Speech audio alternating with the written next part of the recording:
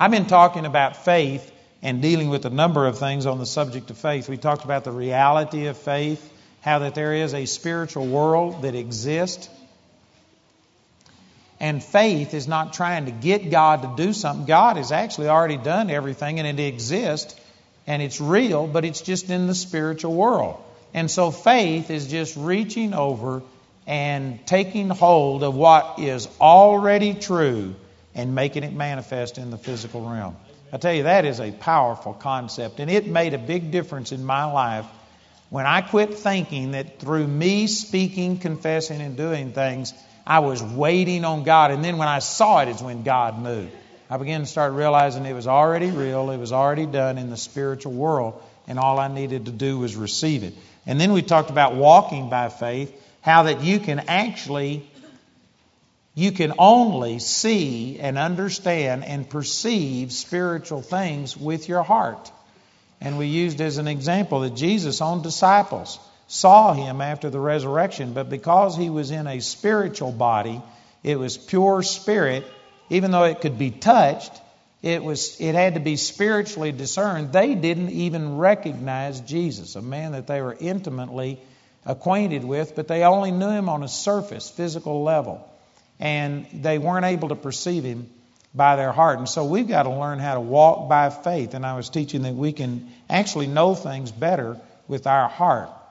You know, I'm not a great Star Wars guy. I've seen those movies, but I remember in one of those things where one of those I don't know what you call them, Jedi people. You know, it's been a long. I went 15 years before I ever saw the Star Wars things after they were released. But anyway, I just had a thought come to me that the Jedi, I think that's one of the things that they were telling them, is that you got to listen or you got to go by your heart. You couldn't just go by what you were seeing, but they actually trained them to close their eyes and do things and be led by the Force. I hate to make a comparison to that, but you know, there is a comparison that if you are just going by what you see and not being led by your heart, you know, nobody's as blind as a person who depends on just physical sight. That is a powerful statement. So anyway, we were talking about that. Let's use these verses to illustrate what I was talking about. Matthew chapter 11. This is where John the Baptist had been cast into prison. And during this period of time, he got really discouraged and actually came and sent two of his disciples to ask Jesus if Jesus was really the Christ or was there somebody else yet to come. You know, it's easy to read this and not think about it, but this is nothing but unbelief on John's part.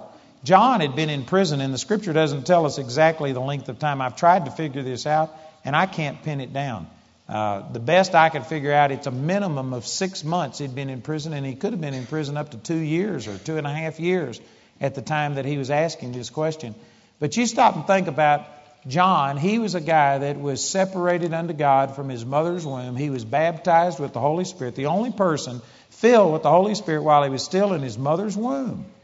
Even Jesus wasn't filled with the Holy Spirit from his mother's womb. This guy was just power-packed, and he was so focused. He never had a normal childhood. He didn't grow up and do normal things. He never had a girlfriend.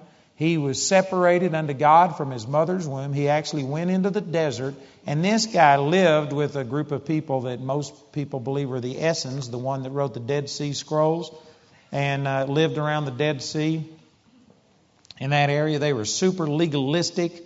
They were dogmatic about the Word. But anyway, that's basically where he got his understanding. He was able to quote large portions of Scripture. And so anyway, John was totally separated unto God from his mother's womb. At 30 years of age, God just revealed to him it was time for him to begin his ministry. And he didn't go to where the people were. He didn't do what a normal minister would do. He didn't go find the people and then start trying to attract them. But it says he went out into the desert and started crying, "Repent, for the kingdom of heaven is at hand." You know, it just defies logic. He was out in the desert. And I believe what probably happened is somebody riding by on a camel heard him. God touched his heart, got convicted. He went back and told somebody else. And within a 6-month period of time, John the Baptist had multitudes, not only of Israelites, but of all of the nations round about. Multiple nations, thousands and thousands of people were out there in the desert listening to this guy. I mean, it had to be a powerful, powerful anointing on his life. One of the greatest ministries that ever came along. But it only lasted about 6 months. This guy had been preparing himself for 30 years and in 6 months had basically accomplished his goal. And then he got in trouble for criticizing Herod about marrying his brother's wife, an incestual relationship. And Herod put him in prison, and he had been in prison for anywhere from 6 months to 2 years. And you got to remember, this guy was just a fireball. He was so strong that for a person like that who had this drive in his heart to minister God's word, to see a nation turn back to the Lord, this would be the worst thing that you could possibly do to a person like that, is stick him in prison to where he can't fulfill that call and that ministry on his life. And I can guarantee you that must have been hard on John. And so anyway, after being in prison, here's Matthew chapter 11. In verse 2 it says, "Now when John had heard in the prison the works of Christ, he sent 2 of his disciples and said unto him, Art thou he that should come, or do we look for another?" You know, sometimes it's easy to pass over that, but man, this means that John the Baptist had started doubting whether Jesus was really the Christ. And you got to remember that John is the one who, when he saw Jesus, he said, "Behold, the Lamb of God that takes away the sins of the world." His whole life had been focused on this moment. And the Lord had not only told him that he was going to introduce the Christ and prepare the way for the Christ, but the Lord had given him an audible and a visible sign of the right one. He said, "Upon whom you see the Spirit of God descending in a bodily shape as a dove." And then you'd hear my voice saying, "This is my beloved Son in whom I'm well pleased." That's the one. So John baptized him, and when those things happened, he said, "Behold, the Lamb of God." And he took all of his success, all of his clout and recognition that he had received, and put it upon Jesus. And he was so confident of this that even 2 of his disciples, Andrew and, was it Andrew and Peter? Anyway, 2 of his disciples came to him, and he told them to follow him. And he says, "Go after him. He must increase, but I must decrease." The scribes and Pharisees tried to play on his carnality, on his humanity, and get him divided against Jesus, critical of Jesus, and said, "Don't you realize that the one who is baptizing the Christ has baptized more disciples than you have?" And John was so adamant that he knew Jesus was the Christ that he said, "I'm not even worthy to stoop down and undo the latchet on his sandals. He must increase, but I must decrease." What I'm trying to say is John at one time was absolutely certain, had an audible and a physical sign that Jesus was the right one, and there was zero doubt in John's heart at one time that Jesus was the Christ. But after being in prison for an undetermined period of time, you know what? He began to doubt. Now this says a number of things. One of them is that anybody can doubt. John the Baptist was filled with the Holy Spirit from his mother's womb. For 30 years had remained faithful. For 30 years kept his focus. Was so powerfully anointed that in 6 months he accomplished what most people would never accomplish in an entire lifetime. John the Baptist was a powerful, powerful man of God, filled with the Holy Spirit. The only person on the face of the earth filled with the Holy Spirit until Jesus was anointed at his baptism. I mean, a super unusual person. And yet, a certain period of time in prison, he began to doubt everything. You know what? You cannot just ever reach a place to where you think that you're invincible and that you can never fall into unbelief. I tell you, circumstances will go to talking to you. John was in circumstances that were totally against everything he was believing for. He was a visionary, and here he was stuck in prison and seeing everybody else take over the ministry and all these things happen. And John just let it get to him. And John literally began to doubt whether Jesus was the Christ. And so not only was that a doubt about the life of Jesus, that's severe, that's bad enough, but John the Baptist basically was calling into question, have I totally missed God? Here I am. I'm the only person in the history of the world filled with the Holy Spirit from my mother's womb. God entrusted to me to prepare the way for the Messiah. And I said that Jesus was the Messiah. And here he is wondering, did I blow it? Have I taken this great gift that God's given me? Have my whole life been a waste? He never did any of the normal things that people did. He had nothing in his life. His whole life was devoted to making the way for the Messiah prepared. And if Jesus wasn't the Messiah, he had totally blown it.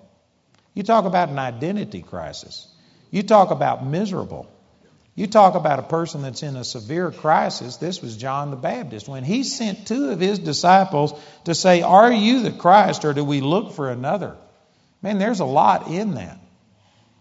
This was severe.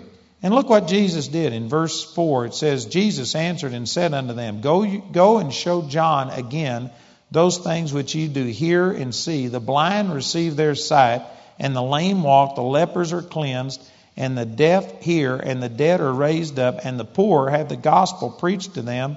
And blessed is he whosoever shall not be offended in me. You know, that's amazing. And if you read this, I forget exactly where else this is recorded. Where is it? Luke chapter 9? Does anybody remember? But anyway, if you read it in the other gospel account, it says that for an hour he didn't even answer the disciples. He didn't even respond to them. Here was John the Baptist coming in a crisis situation and saying, help me. Are you really the Christ? Give me some assurance. And Jesus basically ignored them for an hour and went about and did all of these miracles. Then he said this. And then it also says in this other account, I believe it's Luke something, but it says in the other account that as they departed, then he turned to the multitudes and he began to say these things about John. And you know, this amazed me because when I first read this, it just really sunk in on me the desperate situation that John was in, how critical this was. And Jesus was basically, he came to Jesus asking for help with his unbelief. God, help me. You know, I believe that you're the one, but I'm wavering. I'm not absolutely sure. Are you really the Christ? Give me some assurance. And Jesus nearly ignored him, is what it looked like, for an hour. Performed some miracles, told the disciples to go back and just tell John what you've seen and heard, and blessed is he if he isn't offended. And then after John's disciples left is when he said the things that would have really ministered to him and helped him. It says in verse 7, and as they departed, Jesus began to say unto the multitudes concerning John, why went ye out into the wilderness to see, to reed shaken with the wind? Of course, this is a sarcastic or a ironic statement. In other words, what he says, why did millions of people or thousands of people go out into the desert? Was it to see the reeds blowing in the wind? Of course, the answer to that's no. The reeds had been there for centuries and they hadn't had multitudes going out there. That's not the reason. He says, what did you go out to see? A man clothed in soft raiment? Behold, they that wear soft clothing are in kings' houses. In other words, was it John's charisma? Was it his fancy clothes, his patent leather shoes, and his nice suits and stuff that drew people? Man, I remember when the hippie movement was real big. I used to get the Jesus People magazine over in Vietnam, and I'd read it. And I remember them trying to justify the way they dressed and all of these kind of things. And one of the things they used was John the Baptist, and they said that he wore camel hair. And they said the only thing that smelled worse than camel hair was camel hair that was wet. And John the Baptist stayed in the river nearly all the time. They had pictures of him, you know, with honey on his beard and a locust leg stuck on it and stuff like this. Anyway, I don't know if that's exactly accurate, but certainly John the Baptist didn't draw all of the multitudes because of his fancy clothes, is what Jesus is saying. And in verse 9 he says, but what did you go out to see? A prophet? Yea, I say unto you, and much more than a prophet. For this is he of whom it is written, behold, I send my messengers before thy face, which shall prepare thy way before thee. Verily I say unto you, among them that are born of women, there hath not risen a greater than John the Baptist. Notwithstanding, he that is least in the kingdom of heaven is greater than he. And when I recognized how desperate this situation was for John and how he was groping for help and wanting Jesus to help him, you know, as I read this, I thought, Jesus, he would have ministered, seems to me like it would have ministered to John much more to say these really complimentary things. He quoted Scripture and he says, this is the one, the messenger who's going to prepare the way before thy face, referring back to Malachi chapter 4 and Isaiah chapter 40 and other places. Man, he said, you know, what would it do to you if you were struggling and somebody says, man, you're the one that the Scriptures prophesied about 400 and something years ago. Now, Jesus was the most popular man on the face of the earth at that time, and as far as the religious crowd went, I mean, multitudes were coming to his meetings. He was just changing the world. And to have this person say about you that you were written about in Scripture 400 and something years ago, you are the one that Scripture is being fulfilled and prophecy is being fulfilled about. And then to say that among them that are born of women, that just about includes everybody.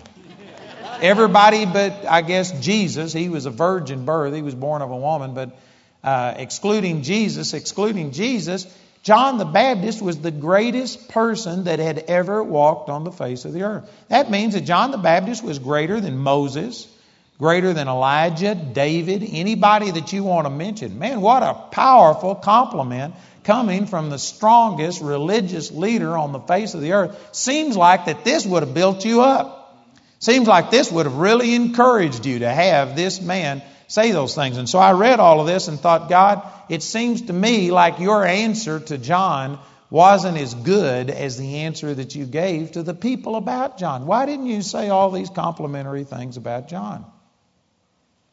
Anybody else think this way?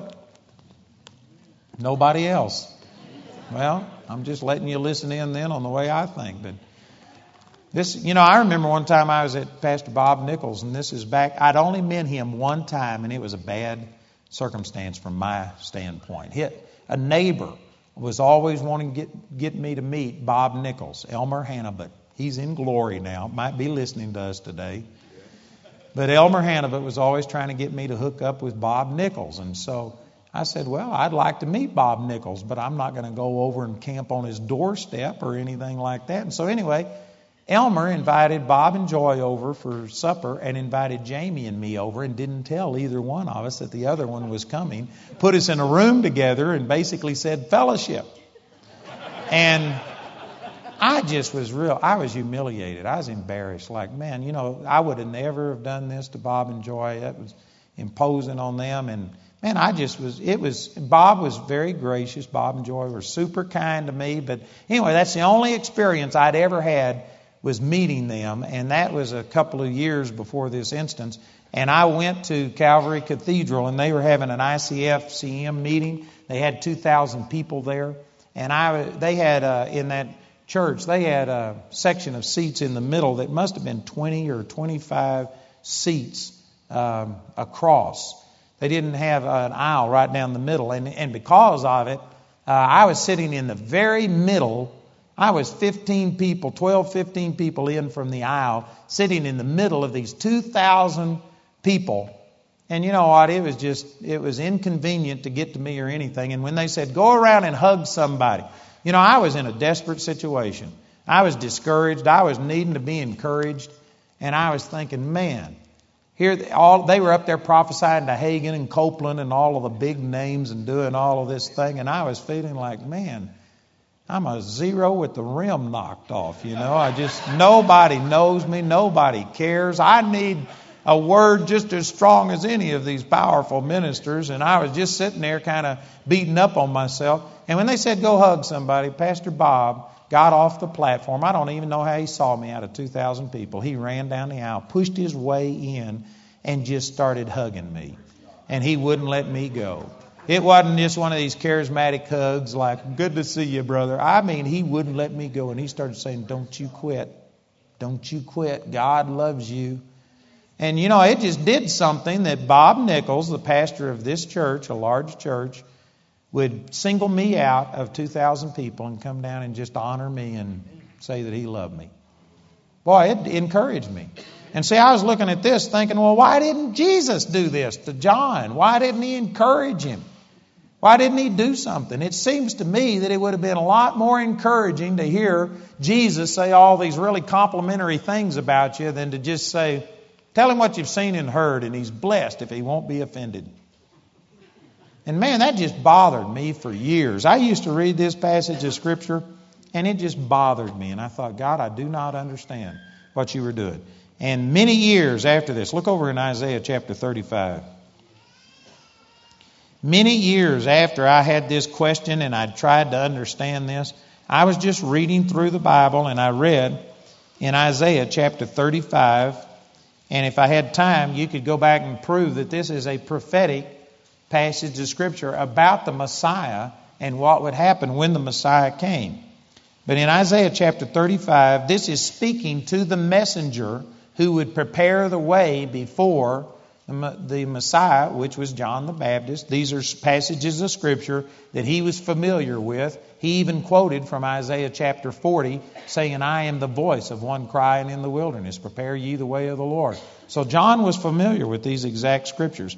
And in Isaiah chapter 35, this is the instruction to John. It says, strengthen ye the weak hands, and confirm the feeble knees. Say to them that are of a fearful heart, be strong, fear not. Behold, your God will come with vengeance, even God with a recompense. He will come and save you. Then the eyes of the blind shall be opened, and the ears of the deaf shall be unstopped. Then shall the lame man leap as an hart, and the tongue of the dumb shall sing. For in the wilderness shall waters break out, and streams in the desert. And as I read this, all of a sudden the Holy Spirit reminded me of what Jesus did over here in Matthew chapter 11. In 1 hour, he said, go tell John that the blind receive their sight, the lame walk, the lepers are cleansed, the deaf hear, the dead are raised up, the poor have the gospel preached unto them, and blessed is he whosoever shall not be offended in me.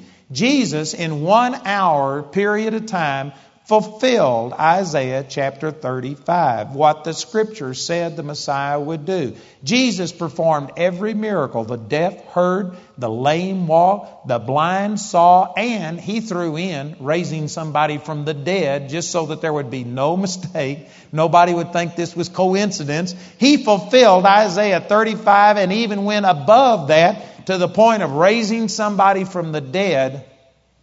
And he says, go back and tell John what you've seen and heard. You know what Jesus was doing here?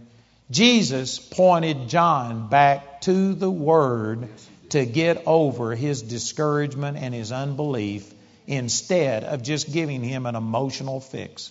Now, don't misunderstand what I'm saying. Again, I mentioned Bob, coming and ministering to me, and that helped me. But you know what? I can guarantee you I fought that same battle again because Bob wasn't always around. You know what? We need each other, and there's nothing wrong with people going around and loving each other and doing things to encourage you. But you know what? You can't, as much as I believe that we need to encourage each other, the ultimate encouragement is the Word of God and going back to what God's Word said. John knew what the Word said. John knew what the prophecy was about Jesus, and Jesus had fulfilled it to the T. The thing that was bothering John was he was probably like most people of the day. They saw the first and the second coming of the Lord as being all one event. And many of you are aware of what I'm talking about. They'd prophesy in Isaiah chapter 61 that the Spirit of the Lord God is upon me because He's anointed me to preach the gospel to the poor, to heal the brokenhearted, to preach deliverance to the captives, recovering of sight to the blind, to set at liberty them that are bruised, to proclaim the acceptable year of the Lord. And in Luke 4, Jesus just stopped right there and put a period. But it goes on to say in Isaiah 61, and to proclaim the day of the vengeance of our God. See, all of that was run together in the Old Testament, and most people saw the advent of the Lord as being, the first and second advent as being one thing, and they were expecting Jesus to establish a physical kingdom. They were thinking that Jesus was going to overthrow the Roman government. I believe that probably John was doing that exact same thing. He saw himself promoting the Lord, the Messiah coming, the Messiah literally putting down all of the secular rule, establishing a physical kingdom. And he saw things differently than him being put in prison and rotting in prison for anywhere from 6 months to 2 years. He just, hope deferred makes the heart sick. Because his circumstances weren't the way he had anticipated it and seen it. He was wanting some reassurance. He was looking for things. And instead of the Lord coming down to just an emotional level and dealing with John just on an emotional plane and saying something about him that would make him feel good temporarily.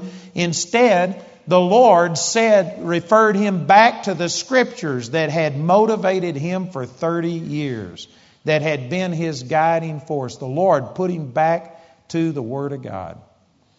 And you know why He did that? Because He respected John so much. He didn't give him a temporary fix, something that would make him feel good for the next day or two and then rub off. But instead, He gave him the Word. He pointed him back to the Word. You know, in the 20th chapter of John, look at this, where Thomas was absent after the resurrection appearance of Jesus to the disciples.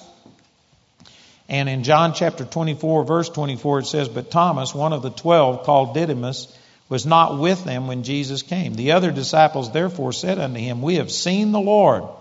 But he said unto them, Except I shall see in his hands the print of the nails, and put my finger into the print of the nails, and thrust my hand into his side, I will not believe." That is a statement. That is a choice. Thomas was saying, unless I can see, touch, feel, I am not going to believe. He limited what he would believe to only things that could be proven in the physical, natural realm. He refused to operate in faith, what we've been teaching here about being able to see beyond the physical realm. And in verse 26, after 8 days, again, his disciples were within, and Thomas with them. Then came Jesus, the doors being shut, and stood in the midst, and said, Peace be unto you. And he said to Thomas, Reach hither thy finger, and behold my hands, and reach hither thy hand, and thrust it into my side, and be not faithless, but believing. And Thomas answered and said unto him, My Lord and my God. Jesus said unto him, Thomas, because you have seen me, you have believed. Blessed are they that have not seen and yet have believed. Jesus here said there is a greater blessing on the person who sees by faith than those who see by sight. He said there is a greater blessing. And you know what I believe Jesus was actually doing with John in Matthew chapter 11? Jesus respected John so much. He was the greatest man that had ever been born of a woman. He respected him so much that instead of coming down to an emotional level and just meeting him on that carnal level, he brought John up by giving him Scripture and referring him back to Scripture. And you know, the Scripture doesn't show us what John's response was, but I believe that when this came back to John, he probably pondered this for a while. What does this mean? And I can guarantee you the Holy Spirit quickened back to him Isaiah chapter 35. He remembered that, you know what? Jesus has fulfilled everything that the Scripture said about him. He has done things that nobody else has done. Regardless of what my circumstances are, regardless of what's going on with me, how could I doubt that Jesus is the Son of God? And I believe he got back on the Word of God. I believe that John went out with a shout, standing on the Word of God. I believe that Jesus knew he was able to receive this, and so he ministered to him on this level because he respected him so much. And let me just say some things here. This will help some of you, I think. But I remember when I first got turned on to the Lord, I was raised a Baptist and believed that, there were no such things as angels and demons. I mean, I believed that they existed, but nobody would ever see them. None of these things would ever happen. All of the demons were over in Africa someplace. There were no such thing as demons here. Supernatural just was not a part of the Baptist theology.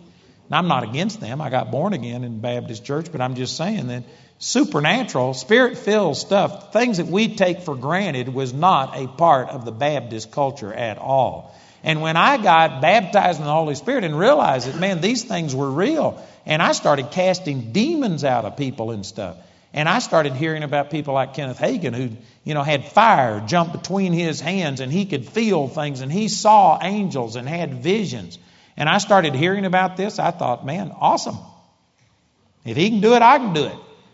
And I was really pressing the Lord in this area. And I was praying to see all of these things. And again, there's nothing wrong with all of that. I'm not saying that God does not speak in visions and dreams.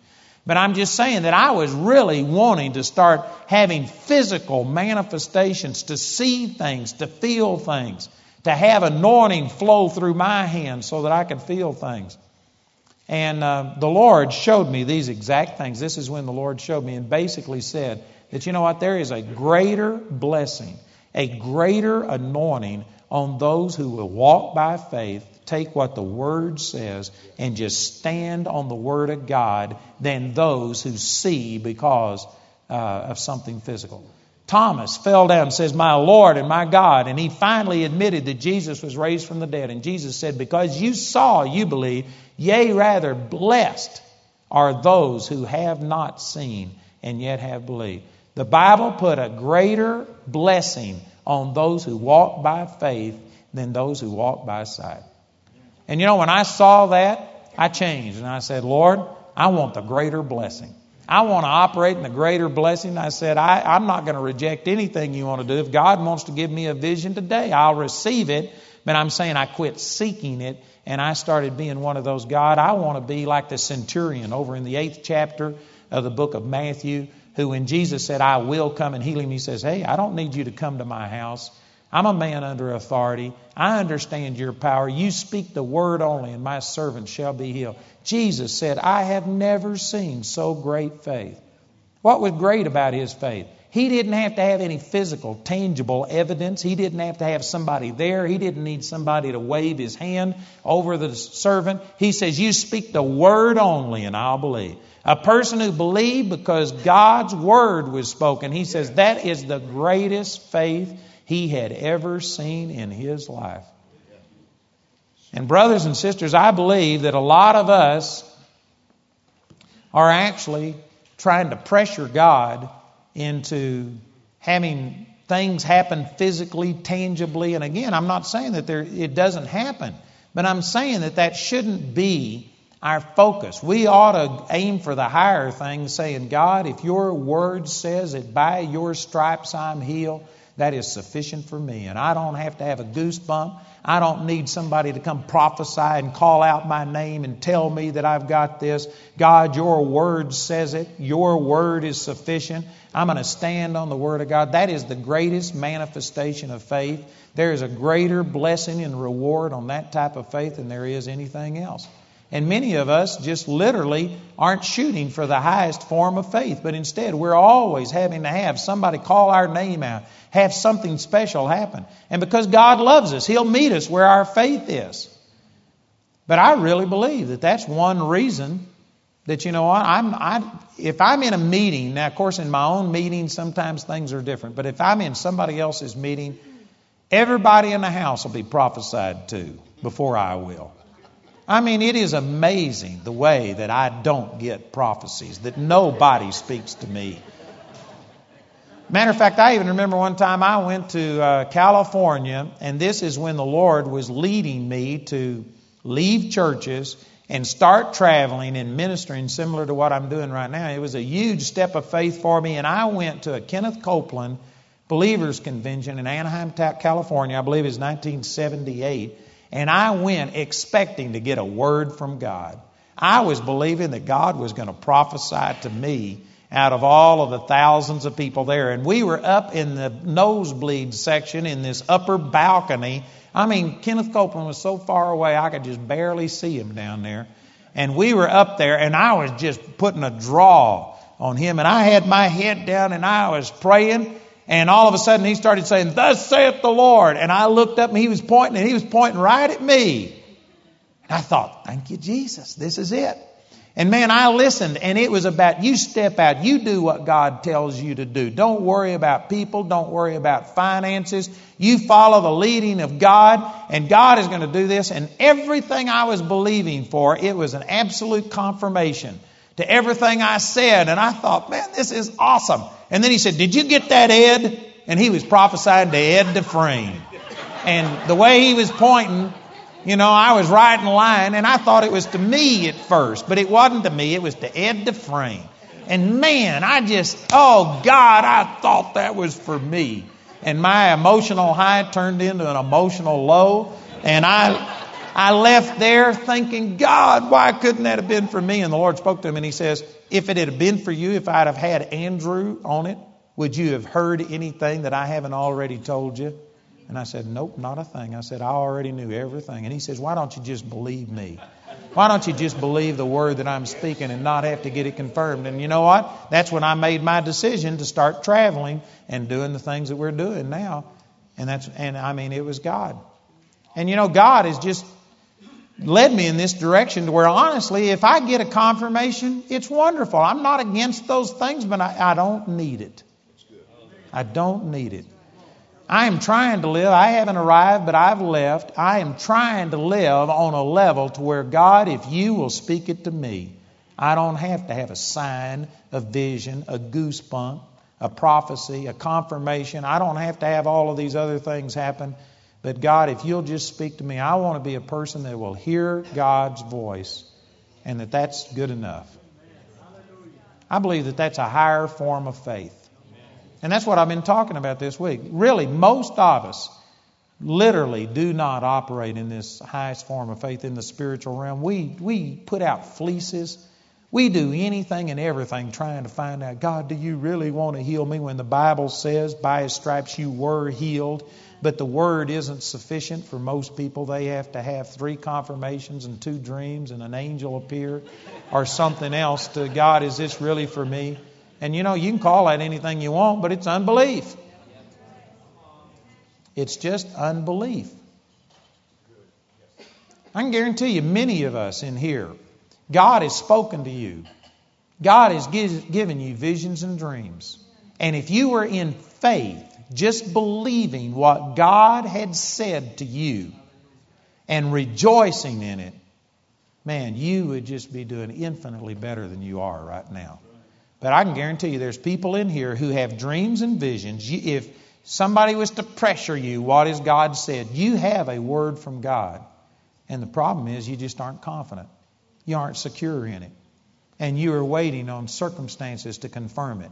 And on prophecies or something else. And you're just insecure and waiting on things. If you were to just go back to what has God said to you? And if it's God, then do it. And who cares if anybody else agrees? Who cares if circumstances agree? If you just get into faith and start operating in faith over what God has said instead of in unbelief, you know what? Your whole situation would turn around.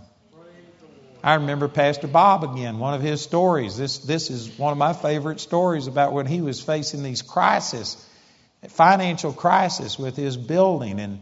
And he was up against a deadline, and he went out into a field to pray all night long and get a word from God. And anyway, all night long, God didn't speak to him. And finally, it was getting daylight. And, you know, he was out there in Fort Worth. People were driving by. They could see him. So finally, he retreated in a sense and just, God, I don't know why. And he got in his car and started it up. And he had forgotten that he left the radio on. And when he started his car up, Shambach was on. And he said, "Preacher, you don't have any problem. All you need is faith in God." Man, he turned the car off. He thought it was God speaking to him. And then he realized, it was Shambach, but you know what? God had made his point. And he'd been out there all night long wanting a special word. No, God, do something. And all he needed to do was just believe in the word that God had already given him. Is this accurate, Brother Bob?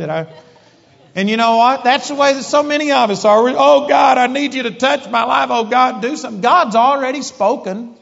He's already revealed to you things. You know what the problem is? You just aren't believing. We're insecure. We're fearful. Circumstances go contrary like they did with John the Baptist, and because it's not working out the way we had envisioned, because not everybody's excited about our vision. Here we are in doubt is what it amounts to.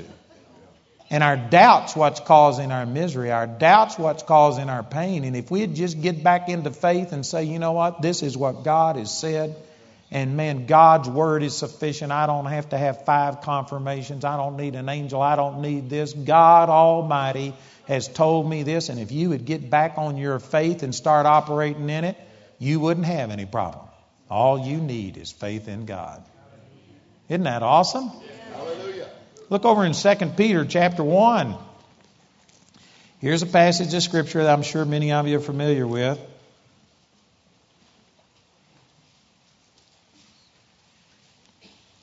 2 Peter chapter 1, Peter said 3 times in this book, he says, I'm stirring you up by putting your minds in way of remembrance. And he was reminding people of things. And he said right here in this first chapter, in verse 12, he says, Wherefore I will not be negligent to put you always in remembrance of these things, though ye know them, and be established in the present truth. Yea, I think it meet, as long as I am in this tabernacle, to stir you up by putting you in remembrance, knowing that shortly I must put off this my tabernacle, talking about his physical body. He was going to go be with the Lord, even as our Lord Jesus Christ hath showed me. Moreover, I will endeavor that ye may be able after my decease to have these things always in remembrance. For we have not followed cunningly devised fables when we made known unto you the power and coming of our Lord Jesus Christ, but were eyewitnesses of his majesty. What he's doing here is he's talking about, I'm going to write this down for you so that you will have the things that we've said about our Lord Jesus Christ, his words, his teachings, the things that he did. I'm going to write it down so that you'll always be able to remember. And he says, the things we've communicated with you, they weren't just fables. They weren't things we made up. He says, I was an eyewitness of the majesty of the Lord. And he says in verse 17, For he received from God the Father honor and glory when there came such a voice to him from the excellent glory, This is my beloved Son, in whom I am well pleased. And this voice which came from heaven we heard when we were with him in the holy mount. He's saying, man, I know what I'm telling you is true because I literally heard the audible voice of God. I saw the Shekinah glory of God manifest and hover over Jesus. And this audible voice come out of the cloud. I saw Moses and Elijah talk with Jesus and explain what was going to happen in Jerusalem at his decease. And you know what? If you were to say these things, that the message I'm preaching, I know it's true because, and you start listing all of these supernatural things, that would be comparable to me going on television or radio and saying, hey, I've got a word for you. God appeared to me. I had an angel come and an angel spoke to me in an audible voice. I saw the Shekinah glory of God. I was caught up into the third heaven. Come to my meeting because I have a word for this city. You know, if I was to present it that way, I guarantee you we would pack out places because people would want to come for something like that. But you tell them that, hey, I've got a revelation of God's word and I want to share the word of God. Much less people will come because you know what? Most people aren't as moved by the Word of God as they are by an angel, by a vision, by something physical sight. And I'm not going to make a major deal out of this. I know that there's extremes and everything, but you know what? There's a lot of people that have got into gold dust manifesting, feathers falling, the glory cloud of God coming into a service. I don't doubt that any of those things or all of them could happen, but who cares if they happen? I've had people come up and show me gold dust that was in their Bible like, you need this. What's gold dust going to do for me? That revelation knowledge of the Word of God hasn't done for me. I've had people say, man, we're believing that the glory cloud of God's going to come into this auditorium. If it comes, awesome. But you know what? It's not going to excite me more than the Word of God. Man, this one friend of mine said that he thought there was a mist and a darkness in the auditorium, and then he got some new glasses and found out he just couldn't see very good. Amen. Did you know Jesus never had a glory cloud appear in his meetings? Now, you could talk about on the Mount of Transfiguration, but there's only 3 people there. Jesus never had glory clouds manifest in his meetings. He never had gold dust appear in his meetings. He never had a feather fall at his meeting. He never had any oil come on his hands or in his forehead. And you know what? I just personally, I'd be content to have meetings like Jesus did. I'm not looking for anything more than that. If Jesus was able to minister without all of those things, I just don't care whether I have them in my meetings or not. All that is people being carnal. And I know this really upsets people. They, oh no, I'm spiritual. It's really spiritual. I did a TV or radio interview in St. Louis one time with somebody. I won't mention their name because most of you know who they were. And the whole thing was about the glory cloud of God. And God's doing a new thing. And they interviewed this person for 30 minutes. Then I got on and they started asking me, so have you ever seen a glory cloud? Has God ever done any of this? And no. And they just treated me like I was the plague because I didn't have these things happening. But you know what? This person, I visited with them for 30 minutes after the interview was over. They didn't have any miracles. They never saw a person healed. They didn't see any blind eyes open, deaf ears open. They weren't seeing any of the power of God in manifestation. But they had a mist come in the room. And because of that, they were just, oh, God's awesome. This is my own personal opinion. Opinion are like noses. Everybody's got one. Usually has a couple of holes in it. But it's my opinion that that's just carnal. You would get excited over a goosebump more than you would get excited over having God Almighty speak to you. Now again, some people think that when I teach this way, that I've never had the power of God or any physical manifestation. You know what? I've been caught up into the presence of God. I've done things that I'd never tell anybody unless somebody make a doctrine out of it. I've had things happen. I've had physical manifestations galore. But you know what? They aren't more important to me than the Word of God. I got to praying one night in Vietnam and I just was gone somewhere. I still don't know what happened, but I was gone somewhere for 10, 12 hours. Woke up in the morning, I must have had 1,000 cockroaches on me, just eating me alive. And I'd been that way all night long, and yet I was in the presence of the Lord and I didn't care about it. I've had some awesome things happen. I have been in the presence of the Lord in ways that I don't think anybody's ever had a greater manifestation of the glory of God and stuff. But you know what? I don't know how to say this in a way that people understand it, but you know what? Those things don't last. They're wonderful. I enjoy them when they come, but you can't build a life or a ministry off of that. The Word of God is the stability of my life. It's what makes things work. And yet I can guarantee you, most people, if you were to say, I had a Shekinah glory of God, I heard an audible voice, Moses and Elijah appeared to me, come and hear what they've got to say, you would draw a lot more people. But you go to saying the Word of God, I'm going to come minister the Word, you draw a lot less people. Because most people aren't as excited about the Word of God. But here's Peter saying all of these things to prove that, hey, what I'm telling you isn't just my thoughts. This is from God. But then he says in verse 19, we have also a more sure word of prophecy. I got something better than the audible voice of God. I've got something better than the Shekinah glory of God. I've got something better than Moses and Elijah physically appearing and talking to me. What could be better than that? Verse 20 says that knowing this first, that no prophecy of the Scriptures of any private interpretation. God's Word is more sure, more steadfast than a vision, than an angel, than a goosebump, than anything physical that you can see or hear. Now again, I am not saying that we are emotionless and that we don't have a physical body and things like this. There's a balance to what I'm saying. But I am saying that it ought to be our desire that, you know what, God, if you show me something in the Word of God, that is sufficient for me. If you speak something in my heart, that's going to be sufficient. And I don't have to have 5, 6, 7 confirmations. Once you know it's God, God's Word is sufficient. And I tell you, if you get that attitude, I believe that's the highest form of faith. That's walking by faith. You know, faith people, because faith is real and faith produces real results, faith people actually can get caught up into the physical, carnal realm very easily. Because there's tangibility to it. When you start seeing people heal and people raised from the dead and blind eyes open and things, it's easy to get to saying, man, we know God's here because look what happened. Look at the changed lives.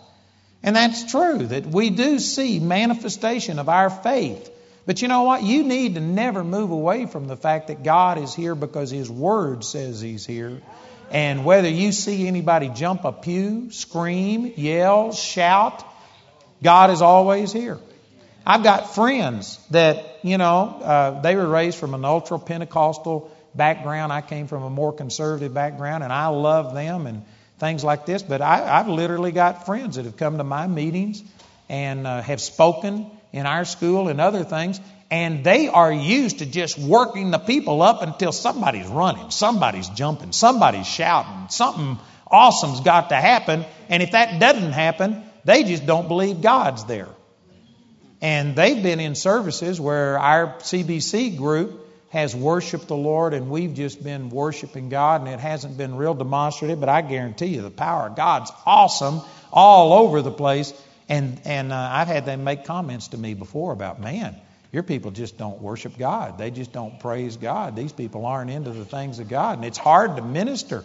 And he struggles to minister in this situation because he's developed a Pentecostal style that if he doesn't have the physical sensations and see it, he just doesn't believe God exists.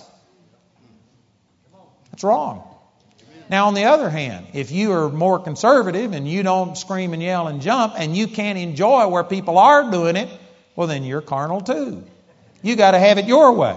You know what? You need to get to a place to where if they jump and shout and run and spit and froth at the mouth, great. And if they don't, great. God's Word says He's never going to leave us nor forsake us. You just need to get to a place to where God's Word is the foundation. And man, if manifestations come, and if you have goosebumps, man, I was talking with, I forgot who else, John Williamson yesterday, and he was telling me about some things. And man, as he was talking, I tell you, those glory bumps, goosebumps hit both of us. He says, man, I can feel it right now. I can feel it too. I guarantee you, I got feelings. I got emotions. But it's like when you do feel something, it's not like, oh God, it really is real. No, it's really real to me whether I feel anything or not. Some of the greatest miracles I have ever seen in my life, I felt zero, zippo, zilch, nada. Matter of fact, if David Hardesty was in here today, Gail's here, she could verify this. Did you go up with us to pray with that woman? But David and I went up to this room and prayed with this woman who had cancer, and she was in bad shape. I mean, she was as close to death as anybody I've ever seen and still breathing. And we went up and prayed with that woman in Nadawa. She's here somewhere. You went up and prayed with her, and she was pretty bad, wasn't she? This lady was really, really bad. And anyway, I ministered to her. I ministered to her family. And zero manifestation of anything. Zero manifestation. And you know what? I just learned that I like it when there's manifestations. I like it if they automatically jump up, come out of the wheelchair. I like it that way. I believe God likes it that way. But you know, it doesn't always happen that way, and sometimes you just have to speak the word and stand in faith. Anyway, we ministered to her, spoke faith over her, and I guarantee you, I thought about telling David when we left there that woman hadn't got a chance in the world. She had only been born again a very short period of time, had only watched me on television for 3 weeks. They didn't know come here from Sikkim about faith. They didn't have any revelation. It was just bad. I shot my best shot. I prayed my best prayer. But honestly, I thought about telling David that she hadn't got a chance. That woman won't live. But I've learned to keep my mouth shut and not speak my unbelief. And you know what? I literally forgot it. Because anytime I thought about it, it wasn't good. So I just quit thinking about it and I forgot it. And where were we? St. Louis, I think, is where this woman showed up. Says, I'm the woman you prayed for. I didn't even recognize her. She looked great. She came up on the platform, and we had a platform that was probably higher than this, but no steps. The steps were around on the side, and I asked her to come give her testimony. She walked up and jumped up on the platform. Pretty good for a woman that 2 months before was mostly dead. And this woman was just healed. Charlie and Jill were there and saw this lady give her testimony. And you know what? You just can't always... If you get to a place to where, because you do see manifestations so often, therefore if you don't see something, then you are confident nothing has happened, you're going to get some people die on you because of you speaking your unbelief. Man, I believe we're supposed to see manifestations, but at the same time, you know what? Sometimes you just have to speak your faith and refuse to speak any unbelief and things out your mouth. And you just are as strong in your faith when you don't see anything as you are when you do see something. It's easy if you do see manifestations to get to where you just are so insistent upon that you can't believe if you don't see something happen. And you know what? That's getting back to being carnal.